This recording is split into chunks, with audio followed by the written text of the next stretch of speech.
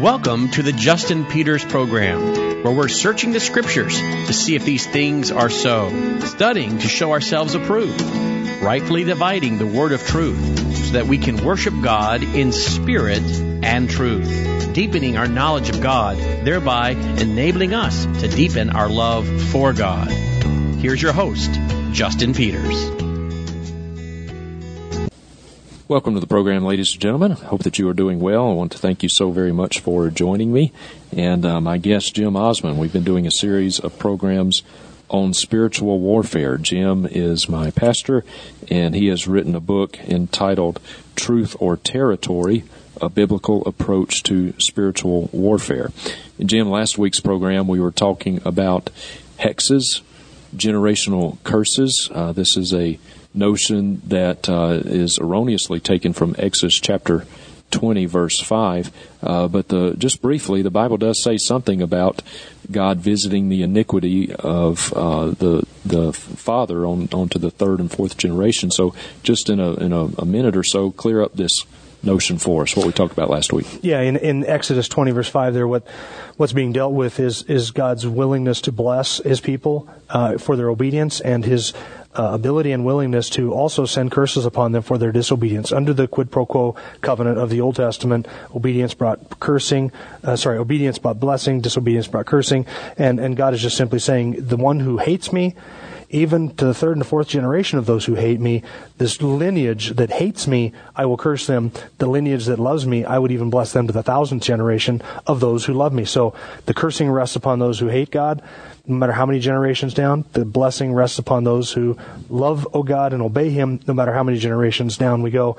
It is not describing a righteous person being cursed for the sins of his grandfather. Yeah. Okay.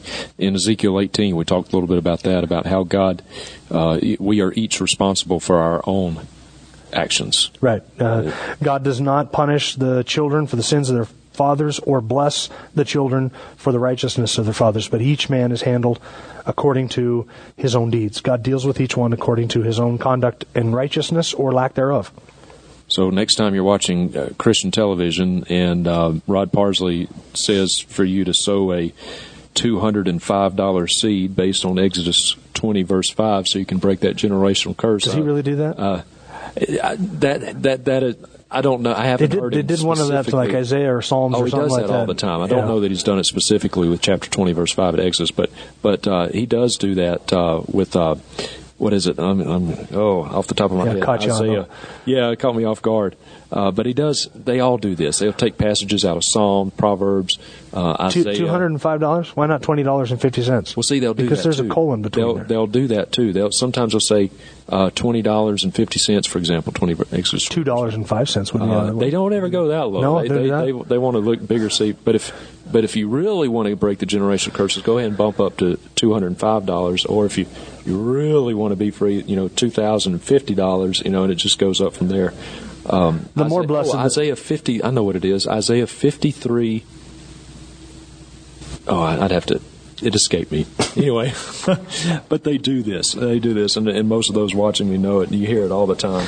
Sow a seed based off of Psalm, 63 verse whatever. And so they do this. But it's a scam. These people are charlatans. They are greasy snake oil salesmen. My sincere apologies to all snake oil salesmen out there for such an unfortunate comparison. Okay. So this week, Jim, we are talking about what may be the most widely known and yet the most widely misunderstood concept of spiritual warfare. And binding Satan. And binding Satan and rebuking Satan. So you can apparently bind him and rebuke him. Maybe you rebuke him after you've bound him. You want to do that because if you don't bind him first, he'll get mad and attack you. Right. So rebuke him. You don't want to rebuke an unbound devil. No, that would not be wise. It'd be like you don't want to slap somebody until you put handcuffs on them. Right. Once you handcuff them, you can slap them around. Then you can slap them around and insult them. Right. So we may take, depending on how our time goes, we may take 2 weeks to deal with this. Maybe this week binding and next week rebuking. So. But this is, Jim, I would dare say, of all the different elements of spiritual warfare, I would say that this is the one that I hear the most. I've heard all of them, but this is probably the one I hear the most. Yeah, this one's not restricted to charismatic or word faith circles. You'll find this even amongst your most conservative. You picture your elderly church person, lady sitting in the congregation wearing her little bonnet, and she's been part of the church for dozens of years. You'll even find people like that binding Satan. This is not restricted to charismatic or even word faith circles. It's kind of made its way into all the corners of the church. I think I mentioned a couple episodes ago that we had a friend who we used to pray with before every service here at Kootenai, and it was not uncommon to hear him pray, Lord, we just pray that you would bind Satan from this place so that he might not have any influence. And so this is kind of this vernacular has worked its way into evangelicalism.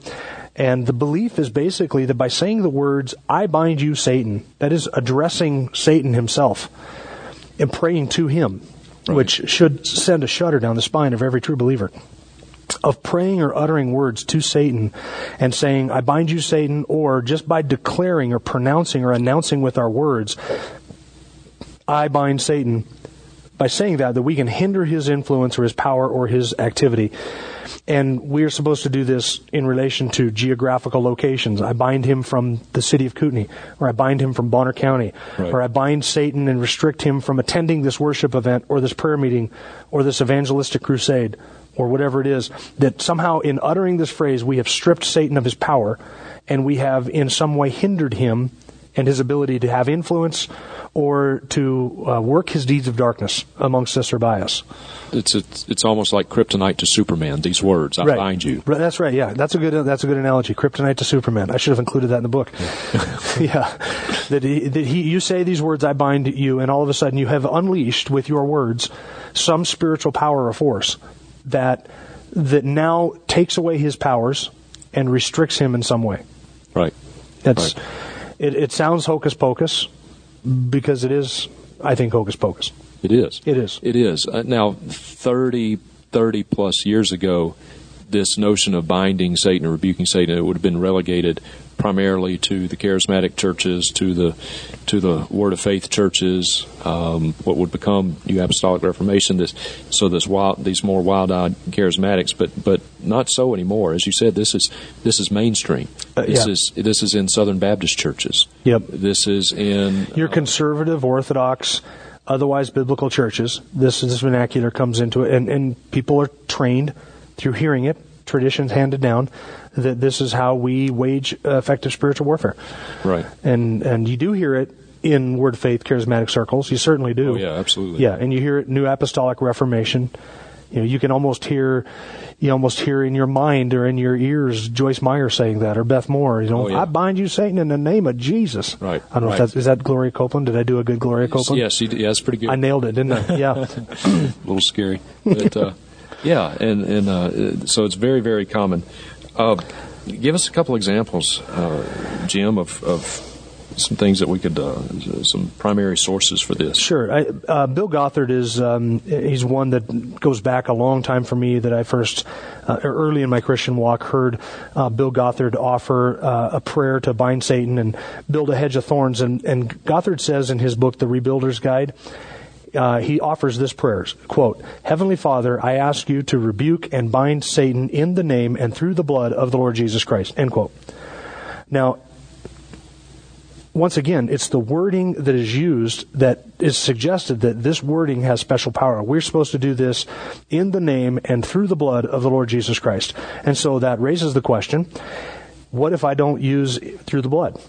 If my binding is effective, if I don't do it in the name of Jesus, can I just say I bind you? Can I bind him in the name of Jesus? Or do I have to bind him in the name of Jesus and through the blood of the Lord Jesus Christ? See, this is you got to get the wording down, because it's all in the wording. It's all in your mantra, your prayer mantra, and your approach to these certain things. And by saying certain words and calling on, I hate to use the term, but incantations, certain incantations that we have power to affect something in the spiritual realm through our Christianized incantations. Right. So imagine a Harry Potter novel, baptized in Christian lingo, and that's the modern day spiritual warfare movement, that this has affected in that way. Right. And Gothard writes, before we attempt to reclaim a loved one who has come under Satan's power, we must first bind Satan. Otherwise, he works through that loved one to create a reaction toward every attempt at restoration. Attempting to spoil Satan's house without binding him will only result in arguments, end quote. Now, how he knows this is an entire theology built on the words binding Satan, or bind the strong man in Matthew 12, which we'll look at in a moment. But this is all stuff that he says this is true, and we have to take Bill Gothard's word for it. Why is it that we have to do this before we reclaim a loved one who's come under Satan's power? How is it that we are to deliver people from Satan's power by binding him or somehow tying his hands, and that this makes them more deliverable? That's nonsense. Right. Neil T. Anderson, in a prayer which he gives for supposedly binding Satan from interfering with loved ones, he says this, and every time I use the word name, you have to insert, and you say, here's the formula prayer. You have to insert the name of the person you're praying for. So Anderson writes this, quote, we agree that every evil spirit that is in or around name be bound to silence. They cannot inflict any pain, speak to name's mind, or prevent name from hearing, seeing, or speaking. Now in the name of the Lord Jesus Christ, I command you, Satan, and all your hosts to release name and remain bound and gagged so that name will be able to obey God. You see, this person has been able, now he's able to obey God. He's able to come to the truth because you have gone through the work of binding Satan and keeping him from influencing name. Right. Whoever that is. And it's mumbo jumbo. It's hocus pocus. Yeah. It's an incantation baptized in Christian lingo. On the 700 Club, and I'll give you another example, Pat Robertson, he has that Bring It On segment at the end. That, for comic relief, Kathy and I will watch that. If you've never seen the 700 Club, and I'm sure most of you probably have, watch the Bring It On segment. We don't know whether to laugh or to cry. Yeah, sometimes I've done both. I've laughed to the point where I've cried. Yeah. That's where he fields the questions from the audience. And there's nothing better for comic relief purposes than Pat Robertson unscripted. Oh, yeah. And that is when he has come up with the stuff that you see on YouTube and Bill Maher. Right. where they mock him. And they mock Christianity because of the things that he says unscripted. Absolutely. But anyway, in his Bring It On segment, Robertson was asked a question by Gilbert. And here's the question, quote, our household has been under attack lately by the devil. Are we supposed to rebuke the devil in Jesus' name or just look to God to take care of the matter for us? End quote. And so here's Robertson's answer. Quote, can you do his voice, by the way? No, probably not any better than you. Well, you kind of got the southern thing going on. Well, okay, I'll read it. You Robertson got it? Said, we've watched him so much. Robertson said, I'm not going to try to do it. You can nail it. I'm not he says, quote, ladies and gentlemen, Pat Robertson, take it away. He says, I think you need to wage spiritual warfare, and you need to understand what you are doing. But I think we should say, if you want something to say is, I bind you, Satan and the forces of evil, and in the name of Jesus, I bind your power, which means you nullify the power of what he's exercising against you. That is the way you deal with this situation, I think. And end quote. Yeah, and it's perfect. You nailed it. I could see Pat Robertson in my mind as you were saying that. I could see him. That's scary. Shaking his head, looking at the floor. He is, this Bring It On segment, he has uttered some of he has actually encouraged men to leave their wives. I heard that one, if they have come down with Alzheimer's. Yeah. So. Because you're not married to her, she can't remember you. Yeah. If she can't remember you, she may as well be dead. So, go ahead and move on with your life and find somebody else. And he actually said that. Yeah. So, anyway. Well, I mean, your Pat Robertson wasn't as good as my Joyce Meyer, but we'll let it go. All right, so so that's the teaching. That's the teaching. We have to bind Satan, and by saying that statement, by saying those words, that we somehow restrict his influence, keep him from moving, keep him from acting. Of course, this is supported with proof texts. These are not texts taken in their context. These are not texts that have anything to do with spiritual warfare whatsoever, or even what we should do towards Satan. The passages, ironically enough, that speak of us and how we handle Satan, they're not even mentioned in contexts like this by these spiritual warfare teachers. Okay. They don't talk about being humble and standing and resisting the devil. They don't talk about that. They use these passages completely out of context. And there are 3 verses, and you'll hear the language of binding again in each one of these.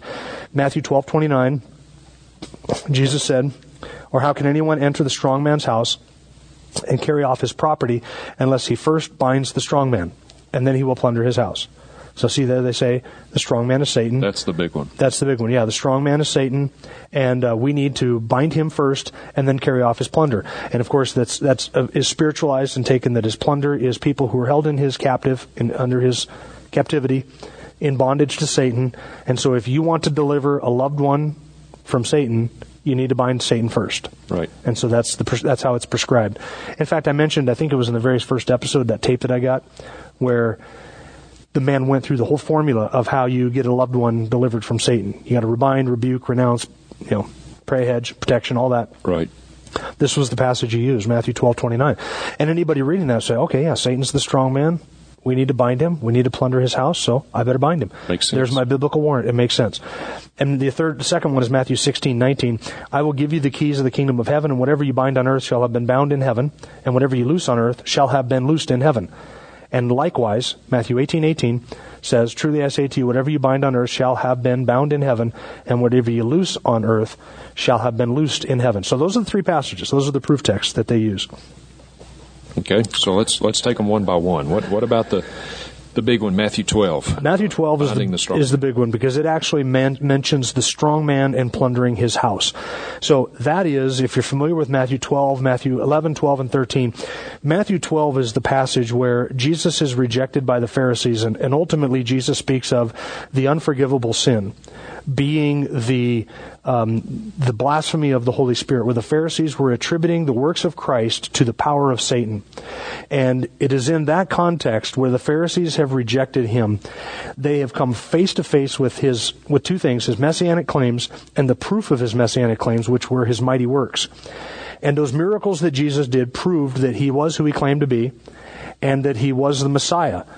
And what Jesus is doing in that passage is saying to the Pharisees that he has demonstrated himself to be the Messiah because Jesus, has come into the strong man's house, as it were, and plundered his goods. The Jews would have expected the Messiah to be someone who had the power over Satan and over demons. So the activities that Jesus did, the signs that he did, some of those signs demonstrated that he had the power over Satan. He was able to exorcise demons. He was able to send demons to the pit. He had confrontation with demonic forces. And we'll talk about the context for those confrontations in a later episode. But these things demonstrated that he was the Messiah, and that his messianic claims were genuine. So all Jesus is doing is using this analogy of a strong man and having his house plundered to say, see, this is the evidence that I am the Messiah.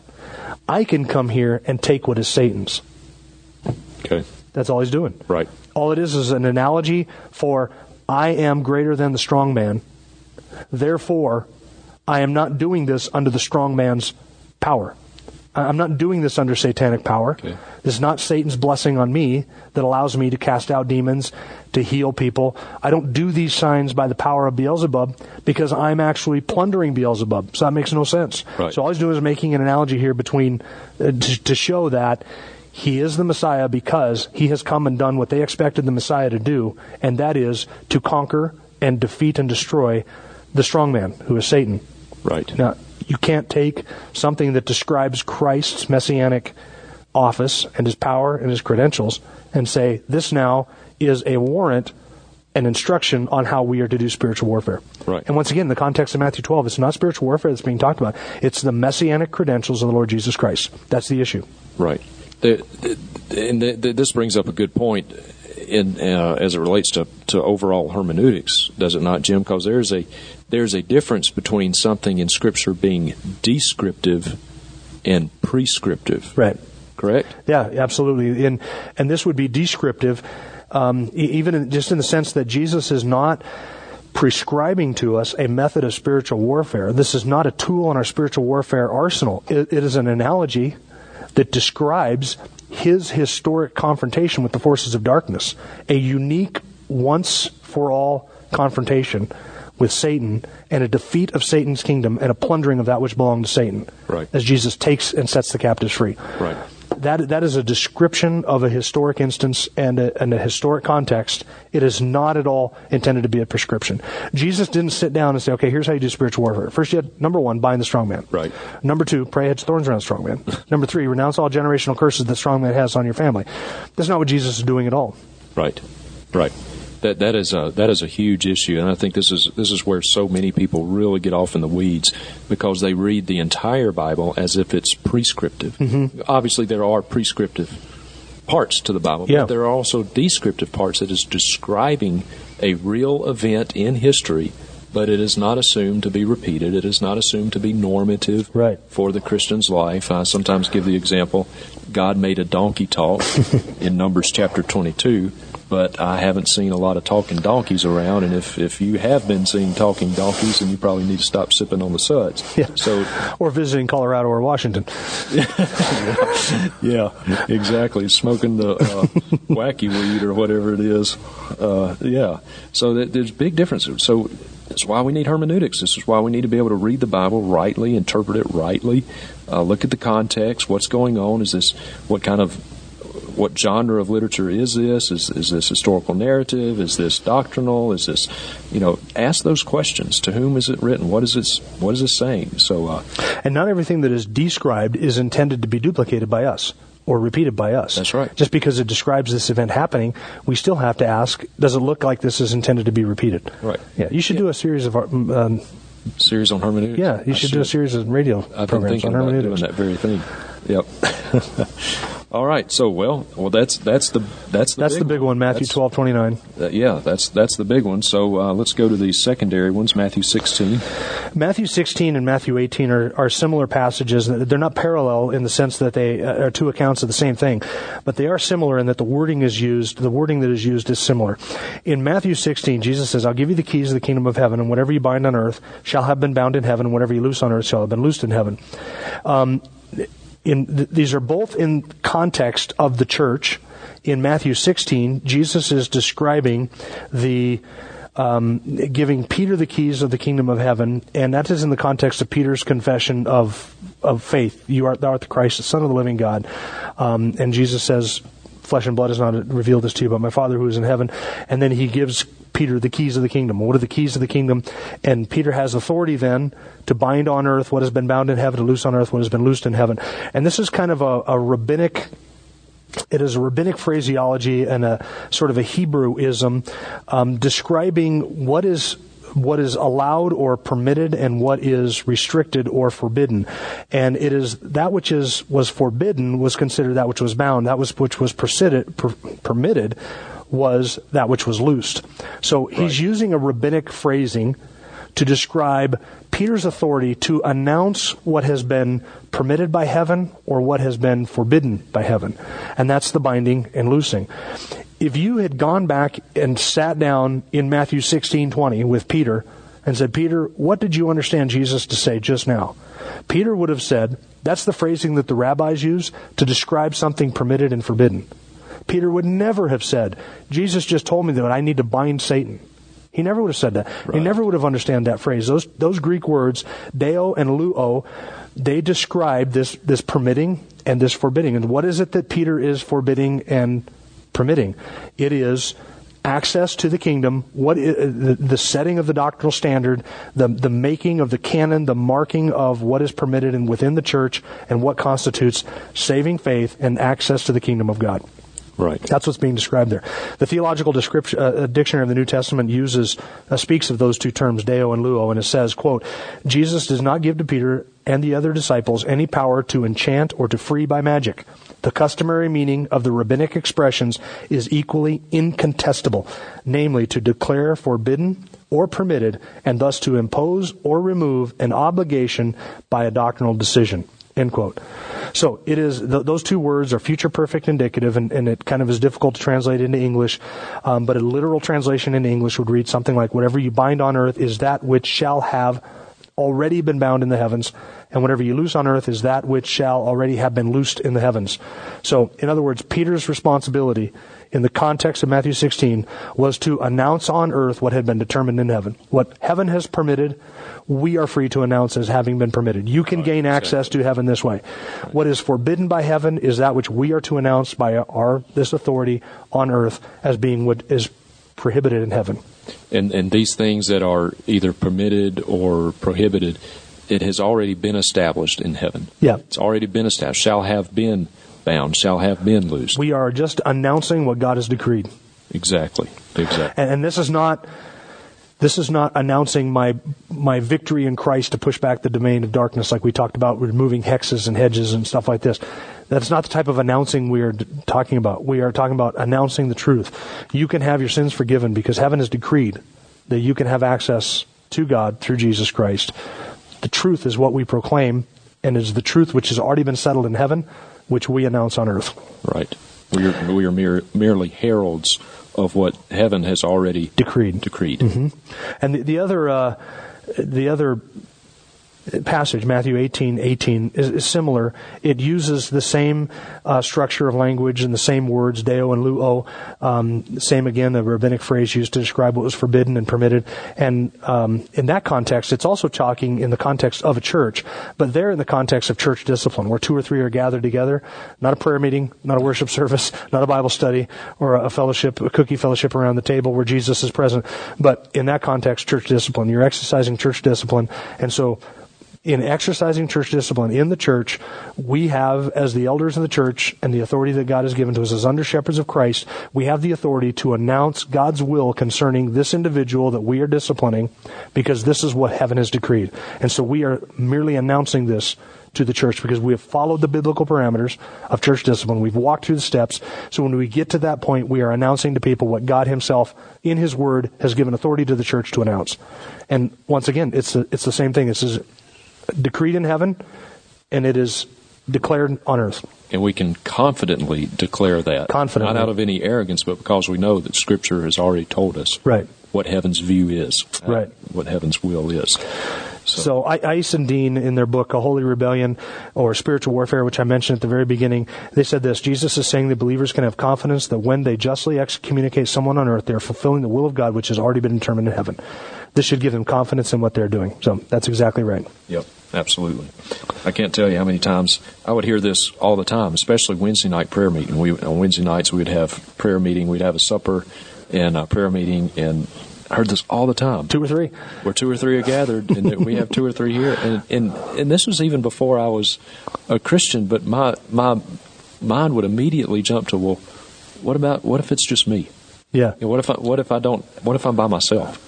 You know, do we have to have 2 or 3 here gathered in the same room to know that Christ is with us? Apparently. Apparently. So if you have heard that as well and it's never made sense to you, well, there's good reason for that, because it's totally taken out of context. Mm-hmm. All right. Well, Jim, we are going to do 2 programs on this. Yeah, we're out of time. You talk too much. I know I do. But radio program, we're not quite as rigid on the time. So let's go ahead. Do you want to move into some of the practical problems of this? You want to save it for next week? No, let's deal with the practical problems of the idea of binding and loosing. You'll notice that those who teach that we should bind Satan will never say anything about loosing him, and yet all the passages that we've talked about, except for Matthew 12, mention the loosing of something as well. I mean, Matthew 16:18, whatever you bind on earth shall have been bound in heaven, whatever you loose on earth shall have been loosed in heaven. So if the binding speaks of binding Satan, what is the loosing referring to? What are we loosing? Right.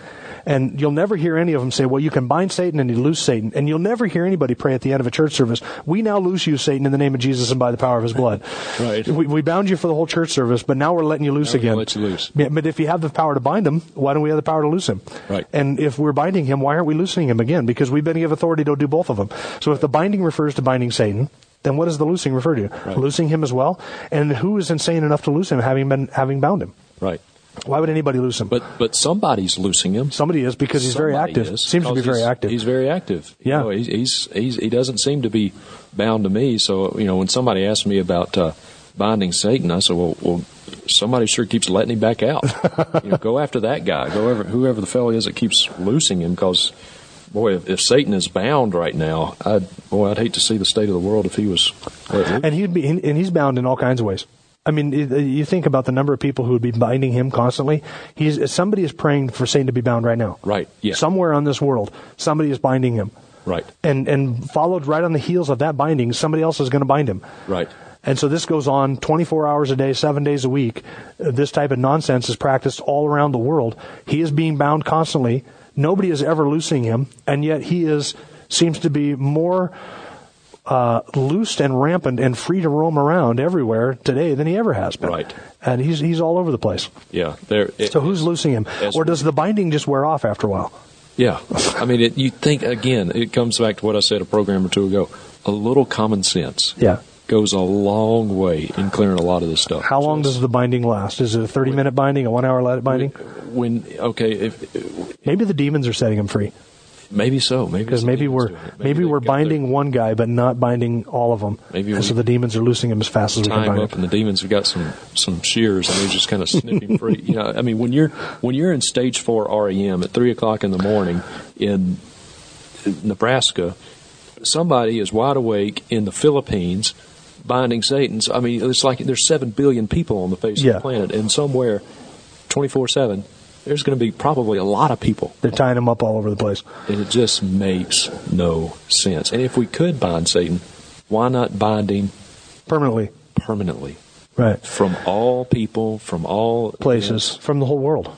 For the rest of eternity. Yeah, but Scripture says there's only going to be one time when Satan is bound, and it's in Revelation 20 when he's cast into the bottomless pit. He will be bound for the millennial kingdom of the Lord Jesus Christ, and he will deceive the nations no longer, Scripture says. But until that time, we are told that he is a roaring lion, roaming about, seeking whom he may devour, walking to and fro throughout the earth. That is how Satan is today. There is nothing in Scripture that suggests that we can alter or affect his ability or his freedom to roam about and do what he is wanting to do through something that we pray. Right. Yeah, he's not bound. He's a roaring lion. And there's another practical problem with this is that there is no example anywhere in Scripture of the apostles doing this. It's not taught in the epistles. None of the passages of the New Testament that speak of Satan speak of him being bound or of binding him or of the necessity to bind him. There's no example of it in Acts, in any of the prayers of the early church, in any of the prayers recorded of the apostles. We have 4 of the Apostle Paul's prayers recorded in Scripture. Nowhere in any of those prayers is anything like that mentioned, that he but bind Satan. We have no example of him binding him before he went into a city, into Athens or Corinth or any place like that, which we know was steeped in idolatry. There's no example of him binding the devil before any of his evangelistic crusades or his missions trips or anything. Absolutely without precedent in Scripture. And to be silly again, there's no ropes or handcuffs or chains in the armor of God. Yeah. So we can't do it. Right. But it makes us feel good. We think we're accomplishing something. We bind Satan, and now he can't affect us. Right. And so we think we have employed this carnal weapon, this man-made weapon that we've made up out of whole cloth, and we do something, we say something, we think we're having a spiritual effect when it's that much nonsense. Yep, absolutely. Wow, Jim, good stuff, man. Good stuff. Thank you very, very much for joining us. And again, the book website is truthorterritory.com. truthorterritory.com. And by the way, there's a lot more in the book than what we're discussing. So it's great for me to listen to a radio program, but I want to see something written. I want to see it in black and white.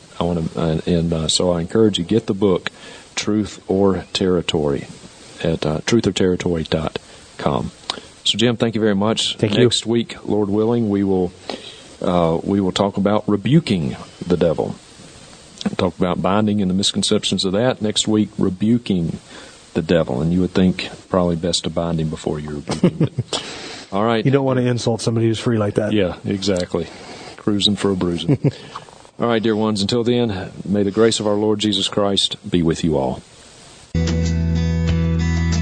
Thank you for listening to the Justin Peters program. If you have a question or comment for Justin, or would like to invite him to come and speak at your church or conference, contact him through his website, justinpeters.org. That's justinpeters.org.